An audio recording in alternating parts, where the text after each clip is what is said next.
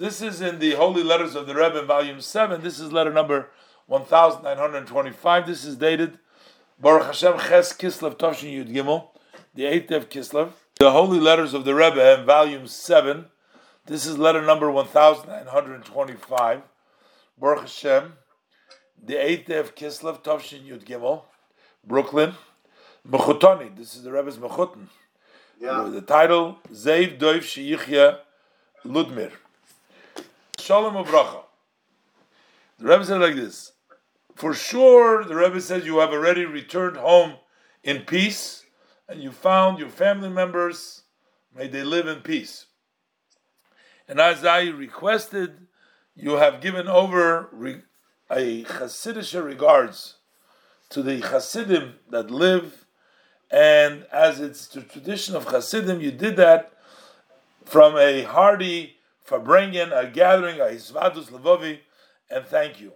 The Rebbe says, I'm also attaching hereby the booklet, and it has the mimer of Parshas Vayera as I promised, and my hope is that it will reach you before the Chag HaGeula, before the Festival of Redemption of Yutas Kislev, which is upon us, and therefore then you will be able to be giving it to the many. You'll be Mezake Harabim, privileging and giving this to many, so they would have the privilege in this hidden light and the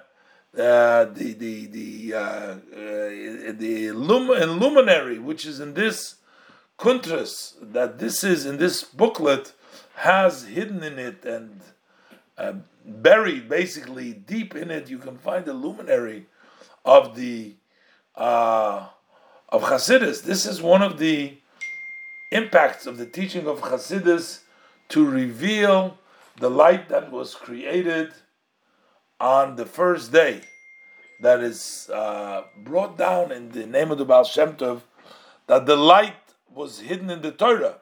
So the Torah, specifically the luminary of the Torah. The Rebbe quotes various different sources from the Zohar in different places, and the Rebbe says, and to reveal that light in such a way that it should also have an impact on the body and the animal soul, so that we can serve Hashem, blessed, with all your heart, with the two Yetzer, two inclination. Please send regard, the Rebbe says, to all the Chassidim Sheyichyu, the Anash, which blessing of our success, Mechutonoi, your Mechuton. The Rebbe says, I just received your letter from Rosh Chodesh. So quickly, I looked it up. It seems like the Zeiv Doiv mother was a Slonim. That's why the Rebbe writes Mechuton on him over here. I have to just look it up, yeah. Zeiv Doiv himself is through his mother and father, who his mother was a Slonim, born Slonim. I think that's what it was. But why would that be a Mechutin? That would be a relative, not a Mechutin.